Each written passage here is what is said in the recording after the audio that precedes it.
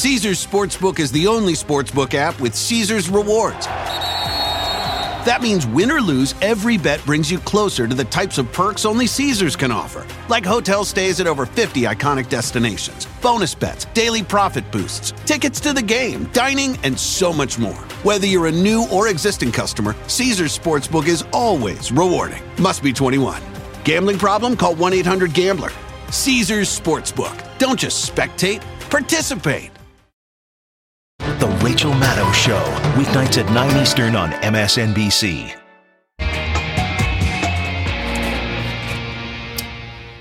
Welcome back to this supersized Friday summer edition of All In. I'm Chris Hayes. Last night's January 6th committee hearing introduced two more loyal Trump officials, Republicans who were in the White House on January 6th, until Donald Trump's actions that day kind of, broke them. To me, his refusal to act and call off the mob that day and his refusal to condemn the violence was indefensible. And so I knew that I would be resigning that evening. Mr. Pottinger, when you made the decision to resign, did you walk out of the White House immediately? No, I wanted to first talk to my immediate boss, that was the National Security Advisor, Robert O'Brien. So I ended up staying at my desk through the night. When Robert O'Brien arrived back at the White House the next morning, the morning of the 7th, I debriefed with him and left for the last time. Throughout the hearings, the committee has consistently shown Trump's negative impact on his most loyal followers, how they believed in him, believed they were doing something good for the country by working for him, and then, they were disappointed. It was something that Vice Chair Liz Cheney was explicit about last night. By our count, at least 15 of the 20 in-person witnesses at the hearings this summer have been Republicans, conservatives, whether Republican officials or former Republican judges, legendary conservative judges like Michael Ludig.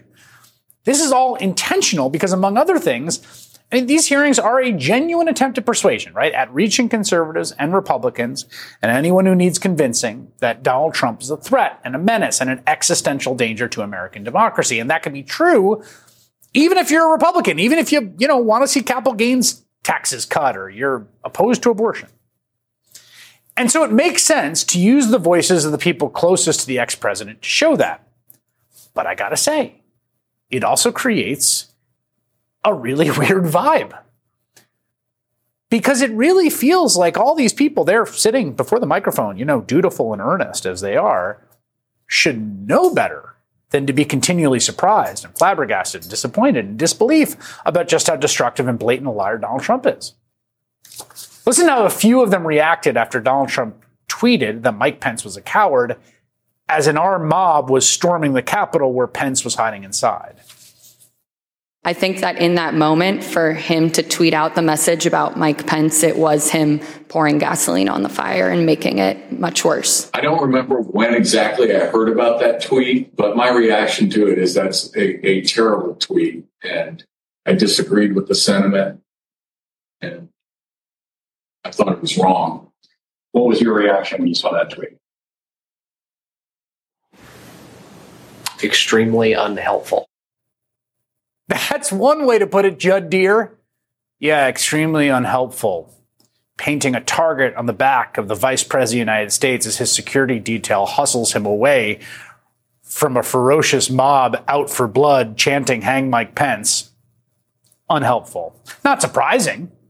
And again, of course, I completely understand why the committee is leaning on these Trump Republicans to tell the story. But it is still very jarring to watch when all of the character flaws they are identifying were shockingly obvious from forever, honestly, for decades, but clearly from the day Donald Trump came down from that escalator and said Mexico was sending rapists. He lived his entire life in public, much of it on national TV. He ran an entire presidential campaign, where he attacked veterans, women, Muslims. He wanted to ban all Muslims from the United States of America. That itself, utterly disqualifying. Just right there. That's it. Boom. The line. I would like to think we all knew who he was before he became president. this reaction from former Trump supporters, the people who are being called to testify for the committee, it's fascinating at some level to watch. I mean, just in a kind of like human drama sense, because it's broadly applicable to literally millions of people. We were just talking to Sarah Longwell about this, right? I mean, the Republican Party right now is a coalition of the diehard MAGA folks, the people who would walk through fire for Trump, and the people who once supported Trump and hate liberals, right? They're just Republicans. They'll vote for the Republican nominee. Maybe they're not hardcore Trump people. They think he gets a bad rap. He's kind of annoying to them.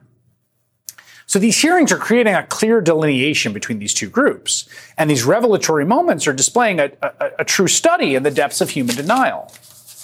And I got to say, I've watched the hearings thinking that a lot of it was performance of false naivete. And I think that's true, especially for people like Bill Barr and Pat Cipollone. Still think that.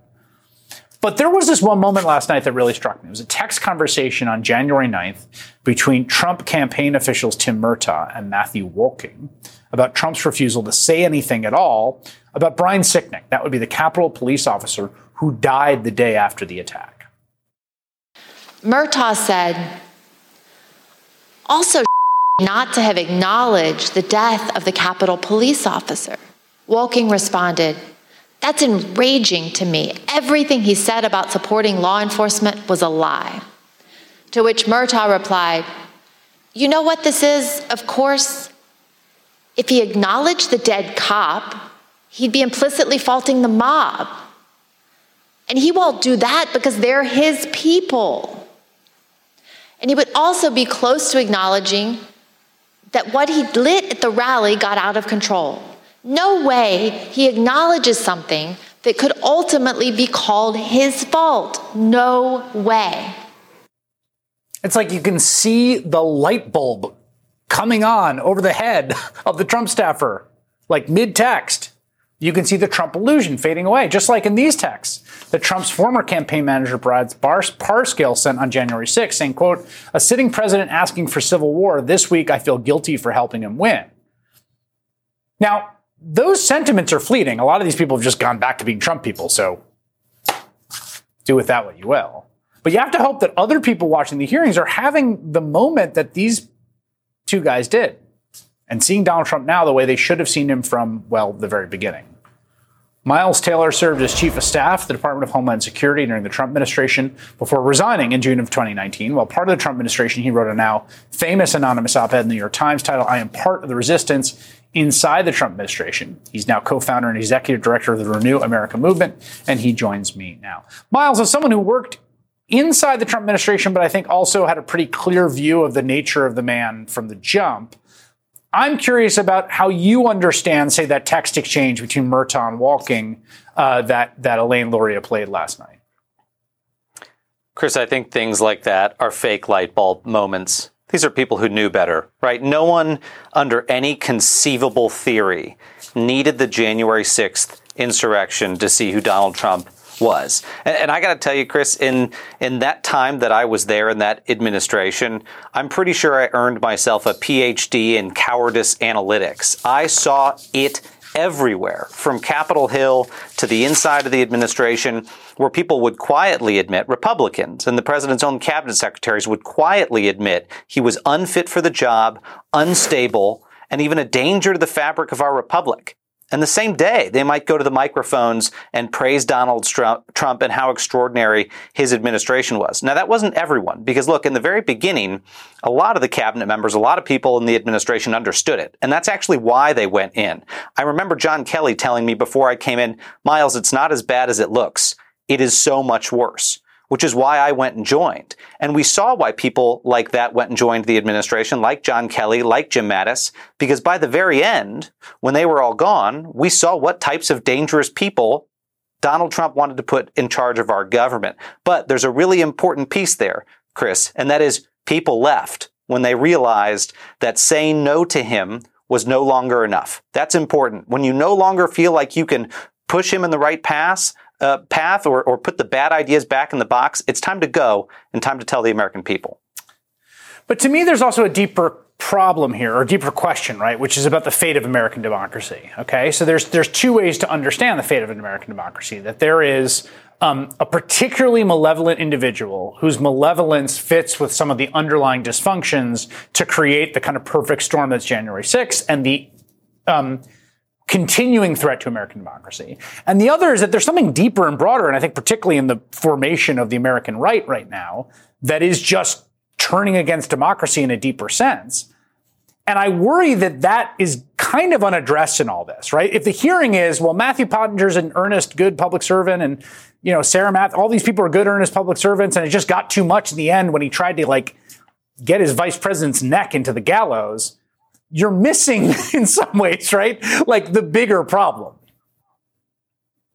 Yeah, well, look, in the case of Matt especially, that's one of the last remaining adults that I'm glad was still in his job towards the very end, given the serious things that could have gone wrong in other places when it came to national security at the end of the administration. But Chris, you're right. It's one of the reasons why a whole bunch of us tried to go get people to quit the Trump administration and campaign against him in 2020, to just go say the things they were saying privately, publicly, and to tell the American people. And Trump very barely lost that election. We were very close to a second term of Donald Trump in which it would have been weapons free. And I don't say that in a figurative term. I think it would have been a very dangerous, volatile situation, the greatest threat to this democracy we have ever seen, and coming from within. It was important that people quit and do that. I was deeply disappointed in certain people who didn't leave and do that. And in fact, it ended up being not the household names who came out and publicly campaigned against Donald Trump. It's people that folks had never heard of. Olivia Troy, Elizabeth Newman, John Mitnick. Those were the people that ended up doing it. And we're going to need more people to step out of the shadows, Chris, because he's running again. He's going to run again, and it's going to be a fundamental threat to this country. Clearly, there's new reporting today about the desire to just fire tens of thousands of civil servants, replace them with essentially loyalists, essentially turn the federal government into a kind of machine politics with nuclear weapons. That's the sort of vision, like a MAGA machine politics. I guess the question is, what do you think about, right? The rhetorical strategy here is, here are trusted messengers to the people that are capable of being persuaded. These aren't liberals. These aren't people that disagree with you on probably most fundamental issues. These are people that have your politics who are telling you the guy's bad news. If that doesn't get through, I guess the question is, what do you do with that? How do you think about the fact that even the people closest to him telling Republicans the guy's a maniac is having trouble getting through? I do think it is starting to work with the people that matter in this case, Chris. You're never going to convince the mega MAGA folks to change their minds. Yeah, of course. Importantly, the polling that I've reviewed shows roughly any given month, 20 or 30% of Republicans are sort of in the category of disaffected Republicans. They're just begging for a stream of excuses to tell their MAGA friends it's time to move beyond Donald Trump. I think it is working with that cohort. And the more people like Sarah and Matt and Cassidy Hutchinson that come forward, you can say it's later than they should have come forward, but I'm glad they are, because it leads to more and more folks doing the same. This is going to sound ironic coming from me, Chris, but now is not the time for anonymity. It's why I ultimately unmasked myself, as I realized anonymity was not going to take this guy down. People needed to own it in their own names, and we need to see that happening. It's one reason, Chris, I'm calling on the Select Committee to continue their investigation through the midterm elections. Even if the Republicans win,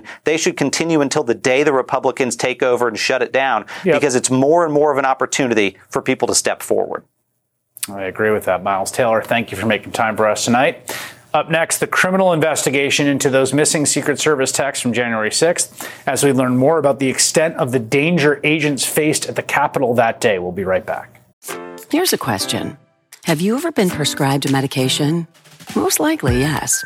Well, what about this question? Did you understand how it worked? The way your medication works in your body shouldn't be a mystery. Learn how Vyvgart, Efgartigimod Alpha FCAB works by visiting Vyvgart.com/MOA. That's VYVGART.com/MOA. Brought to you by argenx. The UN Refugee Agency, or UNHCR, responds to emergencies and provides long-term solutions for refugees. They provide aid in over 130 countries, including Ukraine, Syria, Afghanistan, and Sudan, where people are forced to flee from war and persecution at their greatest moment of need. UNHCR helps and protects refugees by providing food, shelter, medical care, and other life-saving essentials. The agency jumpstarts relief in 3 key ways. They transport core relief items stored in even the most remote areas of the world. They deploy expert emergency staff trained to help in crisis situations. And they transfer funds directly to support the emergency. Because of generous supporters and donors, UNHCR can scale up its response within 72 hours of a large-scale emergency. Your support helps provide life-saving aid for refugees whenever and wherever emergencies occur. Donate to USA for UNHCR by visiting unrefugees.org/donation. There is now a criminal investigation into the missing Secret Service text messages sent around the time of the January 6th attack. Now, at last night's hearing, the January 6th committee made a clear case showing why we need to know what was in those texts. As rioters were entering the building, the Secret Service held Vice President Pence in his office right off the Senate chamber for 13 minutes as they worked to clear a safe path to a secure location. Now listen to some of that radio traffic and see what they were seeing as the protesters got just feet away from where the vice president was holding. Hold! Hold! They took the building! Hold! Open that door up. If we're moving, we need to move now. Copy. If we lose any more time, we may lose the ability to leave. So if we're going to leave, we need to do it now. They've gained access to the second floor, and I've got public about 5 feet from me down here below. Okay, copy. They are on the second floor, moving in now. We may want to consider getting out and leaving now. Copy. Will we encounter the people once we make our way? Repeat. Encounter any individuals if we made our way to the. There's 6 officers between us and the people that are 5 to 10 feet away from me. Stand by. I'm going down to evaluate. Go ahead. We have a clear shot if we move quickly. We got smoke downstairs set by unknown smoke set downstairs by the protesters. Is that route compromised? We have this insecure. However, we will bypass some protesters that are being contained. There is smoke, unknown what kind of smoke it is. Copy. Clear, we're coming out now. All right, make a way. Committee also played testimony from a national security professional inside the White House whose identity was masked for protection, and who laid out how the vice president was literally seconds away from the rioters, and his Secret Service detail feared for their own lives, even calling their families to say goodbye. Okay, that last entry in this page of service, the Capitol does not sound good right now. Correct. What does that mean?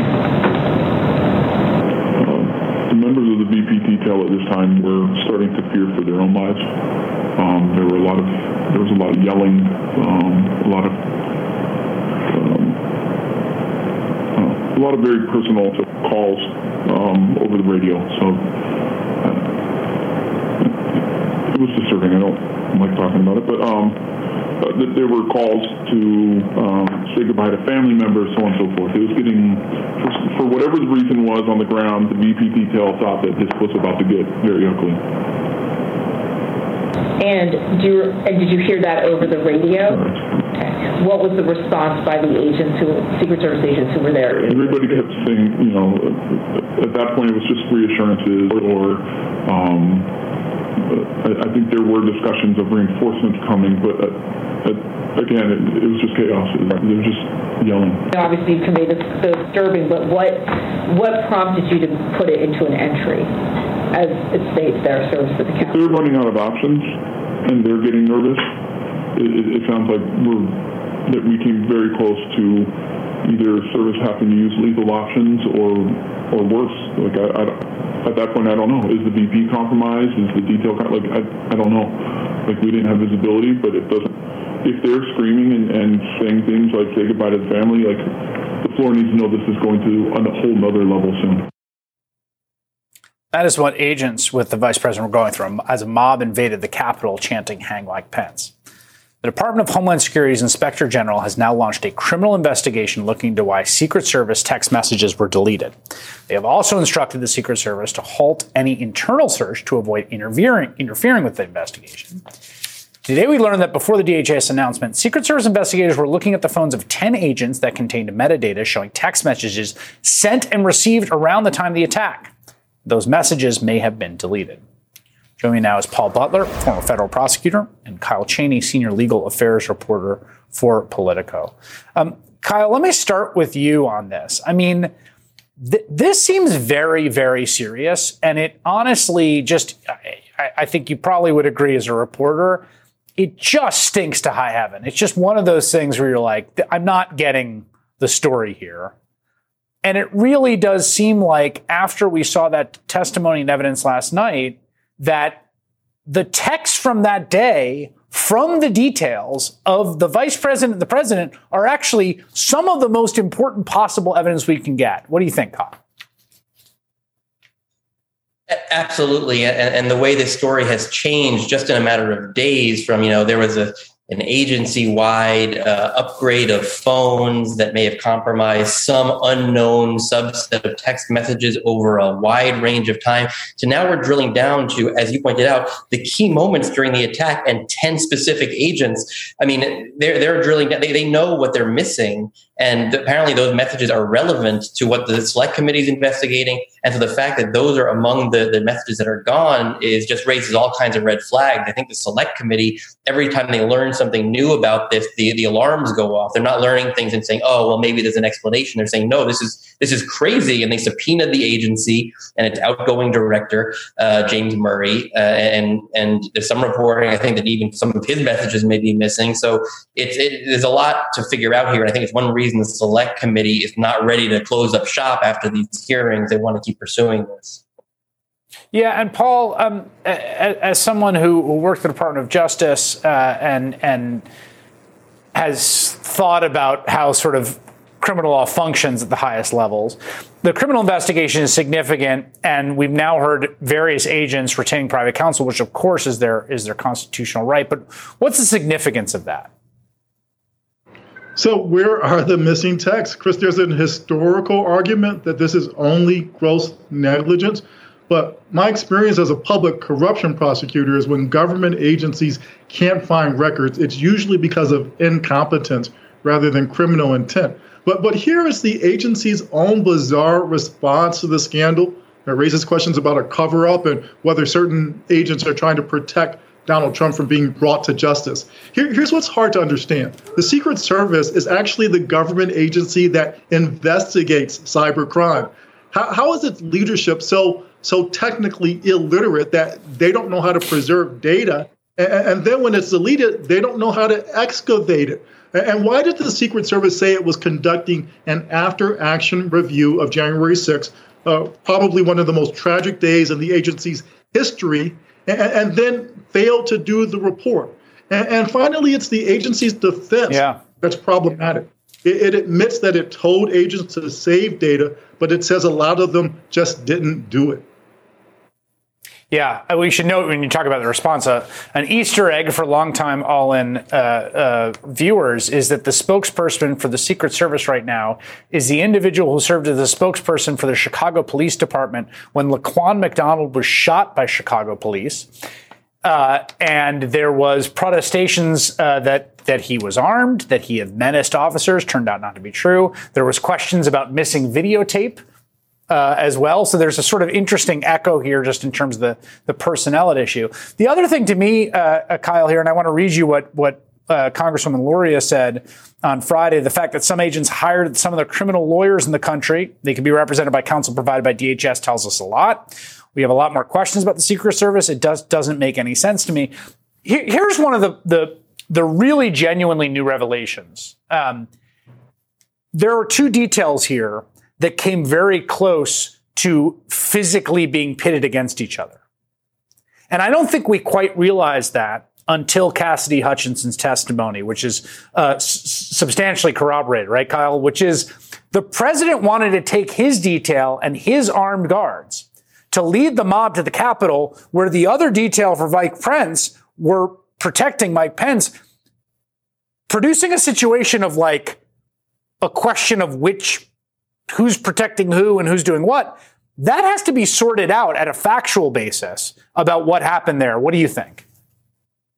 There's actually even a third. You had the vice president-elect who was at the DNC where the pipe bombs were discovered, and there's some questions about what her detail was up to, how she was even allowed to go into that building when the pipe bombs had been outside for hours before. So it's actually a very complicated story for the Secret Service. They're answering questions about every piece of that, and as you point out, how they interconnect too. How we know that Pence had some reluctance about getting in his motorcade to leave the Capitol, that day, and some of the messages surrounding that decision might be very relevant, and we don't know if they've been recovered. And so that's why there's so many questions about each piece of that and how they fit together that we still don't know the answer to. All right, Paul Butler and Kyle Cheney, thank you very much for joining us on this special edition. Really appreciate it. Have a great weekend. Coming up, the complicity of the junior senator from Missouri on January 6th and the new footage of him on that day released by the committee last night. Al Franken is here on that next. The International Rescue Committee is a critical organization working in more than 50 countries, responding to the world's worst humanitarian crises. The IRC serves people whose lives have been upended by war, conflict, and natural disasters. Responding within 72 hours after an emergency strikes, they stay as long as needed. Right now, in places like Afghanistan and Ukraine, families are experiencing adverse winter weather like heavy rain, frigid temperatures, and snowfall on top of war, hunger, and displacement. Many makeshift camps are unable to withstand extreme weather conditions. Some people are living without reliable electricity, while others can't afford to buy fuel for the heat source they do have. Donations help the IRC provide families with the resources they need to recover and rebuild their lives, including essential winter items like emergency food, shelter, fuel, medicine, blankets, winter gear, and cash assistance. For example, even just a $14 donation can provide a temporary shelter for a displaced family. Donate today by visiting rescue.org/rebuild. I'm going to pin you down on what you're trying to do. Are you trying to say that as of January 20th, that President Trump will be president? Well, Barrett, that depends on what happens on Wednesday. I mean, this is why we have the debate. No, it doesn't. That was Republican Senator Josh Hawley, Missouri, just 2 days before he voted to object to the certification of the 2020 election results on January 6th. He cast that vote just hours after a violent mob stormed the Capitol, bashing in the brains of cops, leading to multiple deaths. He was not some fringe character in the scheme, not some sideline player. No, Josh Hawley was not just a part of the congressional plan to overturn the government. He was not just raising his fist in the air as he passed the Trump mob. He was integral to it. He helped lead the charge. Senator Hawley was the first Republican senator to announce that he would object to the certification of election results, which is to say, use his position in the Senate to overturn the will of the American people and overturn the election to keep Donald Trump in power. He never stopped defending that vote. Well, yesterday, the committee took the time to highlight the moment when Senator Hawley raised his fist in the air and then what happened afterwards. Senator Josh Hawley also had to flee. Earlier that afternoon, before the joint session started, he walked across the east front of the Capitol. As you can see in this photo, he raised his fist in solidarity with the protesters already amassing at the security gates. We spoke with a Capitol police officer who was out there at the time. She told us that Senator Hawley's gesture riled up the crowd, and it bothered her greatly because he was doing it in a safe space, protected by the officers and the barriers. Later that day, Senator Hawley fled after those protesters he helped to rile up stormed the Capitol. See for yourself.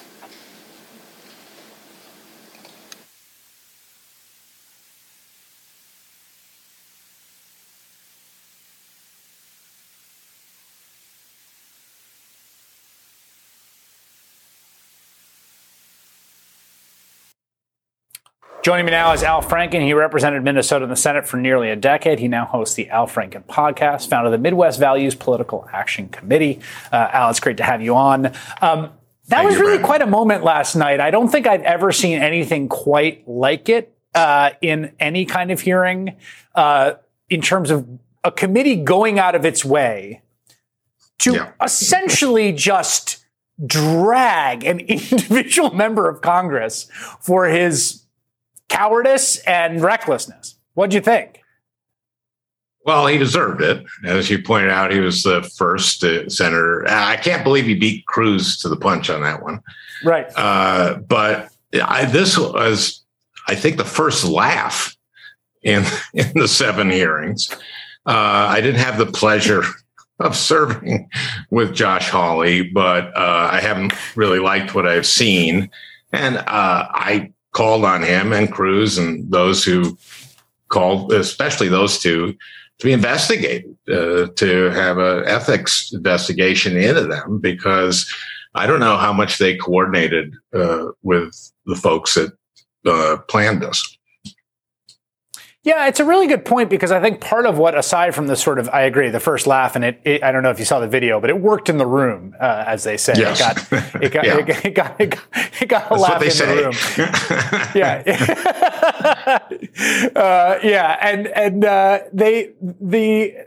The degree to which last night was a reminder of how embedded and implicated Cruz and Hawley and then Tuberville and a few others were in this entire effort, I thought was useful, because there was so much attention on them the days after that, again, like everything, has waned a little bit about the complicity of Republican senators, a very small portion of whom, but a significant, voted with the mob even after the mob ransacked the Capitol. I think 3 of those who had signed on didn't, but the rest had. I think 7 did vote with to not certify senators. Yeah. Pretty disgraceful. Can I point out something that I thought about today, which was, remember during the impeachment, the Trump defense team did this thing about, they ran a montage of Democrats saying, fight, you should fight. And, you know, this is like Elizabeth Warren fighting for student loans forgiveness. They didn't know the people in the crowd had AR-15s. And I think this kind of goes toward why this guy should be prosecuted. When he said fight, he knew they were armed. And that, to me, that's got to be actionable. This guy has to be prosecuted. I think that's such a great point. And part of why that revelation of that moment where Cassie Hutchinson says, you know, he says, let my people in, basically. They're not here to hurt me. Well, okay, fight. That means go hurt them. And boy, they did. What do you think about this committee as an undertaking? Because it is so distinct to me. I've never seen anything like it. It partly exists in this parallel universe because it doesn't have the normal partisan contentiousness, because there's a unity of purpose across the partisan divide. And that allows them to kind of be quite different and innovative almost in how what they're trying to do with the hearing. And as someone who's chaired hearings and participated in hearings, I'm just curious what you think of what they're doing. I think they've been brilliant. This has exceeded all my expectations. But then again, nothing has shocked me.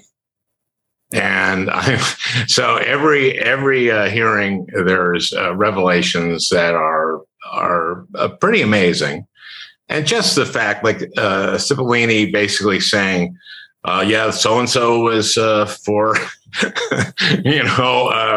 was against the president on that, and so-and-so and so-and-so. Anybody else for him? Look to counsel. What can I say? I mean, they're pretty entertaining, but also devastating. But again, nothing shocks me. Nothing that Donald Trump has done. Yeah. Although there's something also, I agree, they're entertaining. There's also something satisfying about learning new things and seeing new parts of that, and including absolutely, you're fascinating. The trotting of one Senator Josh Hawley of Missouri. Al Franken, thank you so much for making a little time for us tonight. I really appreciate it. You bet. Thank you, Chris. Still ahead, George Conway on what we learned from the January 6th committee and what lies ahead for Steve Bannon. But first, why there might be some good news for Democrats in the midterms. That's next. For a while now, the historically informed expectation has been that the party of the president, especially the unified government, takes a real beating in the first midterm election. It's just sort of how it's played out. In 1982, true for Ronald Reagan, Republicans lost 26 seats in the House. 1994, true for Bill Clinton, Democrats lost 52 seats. 2010, when Barack Obama was in office, Democrats suffered through the fateful Tea Party way of losing 63 House seats. In 2018, Donald Trump saw a blue wave in the House, Republicans losing 40 seats. And there's also the fact that, look, the country is still trying to work its way through the aftermath of this once-in-a-century pandemic, which is still going at some level, but has also created this economic disruption that's led to 9% inflation, the highest in 40 years. And let's just be honest, a generally dyspeptic national mood. That's reflected in President Joe Biden's approval rating, which is just under 38%, which is not good. It's a bad sign for his party. And yet, something really interesting is happening. So in the past month, polling asking respondents if they prefer the Democrat or Republicans to control the House, it's called the generic ballot, is moving in an encouraging direction for the Democratic Party. In June, Politico and Morning Consult asked who voters would choose if the election were held today. They found the parties were tied. Now 45% say they would prefer to vote for Democrats, meaning they're leading in the generic ballot. Even the Emerson College poll, Republicans held the lead in June, 46 to 43 favoring Republicans, are now seeing that lead decrease to 45 to 44.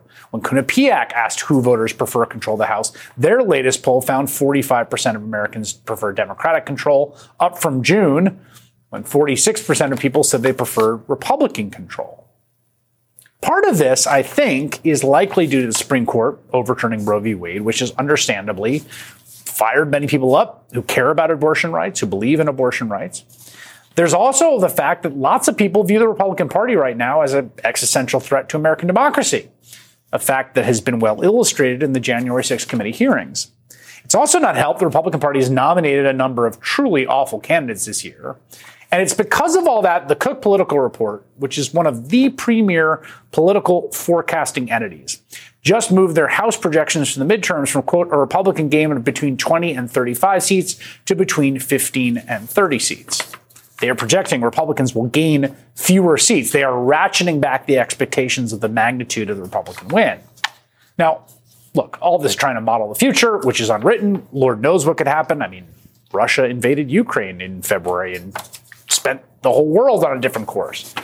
It's anyone's guess what could happen between now and Election Day. One lesson we've learned in this new political moment is to take nothing for granted and not to simply assume doom with all that could occur between now and November. Looks like Steve Bannon might be going to jail. The 68-year-old former Trump advisor faces up to 2 years behind bars because of his refusal to participate in the January 6th investigation. And Steve Bannon is an extreme example of the noncompliance that January 6th Committee Vice Chair Liz Cheney called out last night. We've seen bravery and honor in these hearings, and Ms. Matthews and Mr. Pottinger, both of you will be remembered for that, as will Cassidy Hutchinson. She sat here alone, took the oath, and testified before millions of Americans. She knew all along that she would be attacked by President Trump and by the 50, 60, and 70-year-old men who hide themselves behind executive privilege. But like our witnesses today, she has courage, and she did it anyway. So what's next for all the others hiding from the investigation, especially given today's news regarding Steve Bannon? George Conway is a prominent conservative lawyer, and he joins me now. George, you said earlier today that Bannon looks like he's going out of his way to get the max time here. And for all the bravado going into this, I mean, there's no defense because he's basically just saying, like, the law doesn't apply to me. And generally, I feel like judges don't love that. And judges definitely don't love that. They don't love defendants who are basically giving the finger to the court and to the legal system once they're found guilty, or even before they're found guilty. And here he was smirking, apparently, according to some reports, and smiling in the courtroom when the jury came back with the verdict. And I don't know what he did tonight on that other network, but I doubt he was giving, he was supposed to go on, and I doubt he was giving some kind of apology or expressing some kind of remorse for his failure to comply with the law. And he basically has been asserting that he's above the law. And then it came out that he had no defense. He simply defied the subpoena. He had no basis. The executive privilege was complete garbage because he hadn't been in the White House since 2017, and whatever he was talking about with Donald Trump certainly didn't have anything to do with the proper execution of Donald Trump's duties in office. So, he didn't put on a defense, and the jury, amazingly, the jury took time for lunch and then convicted him in 2.5 hours. So pretty simple case. And I don't see, the real question is, how stiff a sentence is he going to get? I mean, he is a 30-day minimum on each count with a 1-year maximum. The judge, most sentences would be run concurrently, so he'd probably get a max of a year, 30 days to a year. But a judge could give him anywhere from 30 days to 2 years if he shows enough disrespect for the legal system. We'll have to see what the Justice Department asked for and what the pre-sentence report from the probation office says. Yeah, and the lawyer for the January 6th, for the Department of Justice this week, said there's an urgency to the Select Committee's work. The Select Committee is looking at a violent assault at the U.S. Capitol on law enforcement, our democracy. We have limited amount of time in which to gather information, even as the threat to democratic institution continues. That's the General Counsel of the January 6th Committee. In terms of the urgency of getting the testimony, which the amount of testimony this committee has accrued, just as we've learned from the hearings, is pretty astounding. And I'm curious what you think of the work they've presented so far. The work that they've done is absolutely outstanding. And I suspect that they could probably do another season's worth of these on the basis of the evidence that they already have in the bank. And apparently, if it's true, as Liz Cheney said, that the dams have opened up, and that's not surprising at all. There's no reason for sure to make that up, and it certainly makes sense given the fact that the jig is basically up and people are telling the truth and telling the story. We've got a lot more coming, and I think what's interesting is they've been coming at this whole post-election period in different ways with different witnesses in different directions for these 8 hearings that they've had. And even though we're covering some of the same ground each time, and those of us who have been paying attention to this since January of 2021 knew the basic outlines of the story, it's a gripping television and a gripping drama each time. Yeah. I mean, you just play different people telling their own perspectives and then putting it in the context. Even if you're showing some clips that we've already seen, it's just astounding. I mean, none of it's surprising in the sense that we know how the story comes out, but it's just stunning to watch. I wanted to ask about Pat Cipollone and his executive privilege claims. I mean, it's interesting because you keep seeing it's like a dog with one of those collars to the invisible fence. Like they get to the privilege part and then they stop. Like he gets to what the president said and he stops talking. I don't know. My reading, amateur, people I've talked to, there's not a lot there for the privilege claim he's making. What do you think of it? First of all, there is no privilege claim to begin with because the privilege belongs to the United States. Okay, the privilege belongs to you and I as the taxpayer, and the privilege is certainly the attorney-client privilege. I can't imagine it's any broader than the executive privilege. And the D.C. Circuit and the U.S. Supreme Court have basically said, in the context of this investigation, the interests of the public in learning this information outweighs any possible executive privilege. And that's particularly in the context of the fact that he was not exercising the duties of his office. He was derelict in his duties. But to go one step further, though, if I'm the general counsel to a company and I am advising the CEO or the board of directors, and I do it through intermediaries like the chief assistant to the CEO, that's still privileged because the privilege belongs to the entire entity. And therefore, the privilege, if I tell, if the chief of staff comes to me and I'm the White House counsel and says the president wants the answer to X legal question, give me that answer and I will pass it on to him, that's a privileged conversation. And so this was all bullshit, if you will, because it's like anything he said to Meadows would be just just privileged as anything he was saying to Trump. Yeah. There's not some constitutional force field. Yeah. Well, there's not some constitutional force field around Donald Trump as an individual, which is how it sort of seems to be. He's trying to sort of spin it in these depositions. But I'm glad you said that, because it's been driving me a little crazy. George Conway, thank you for coming on with us tonight. Have a great weekend. Appreciate it.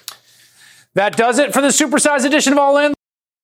The Rachel Maddow Show, weeknights at 9 Eastern on MSNBC.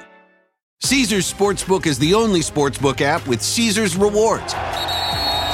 That means win or lose, every bet brings you closer to the types of perks only Caesars can offer, like hotel stays at over 50 iconic destinations, bonus bets, daily profit boosts, tickets to the game, dining, and so much more. Whether you're a new or existing customer, Caesars Sportsbook is always rewarding. Must be 21. Gambling problem? Call 1-800-GAMBLER. Caesars Sportsbook. Don't just spectate, participate.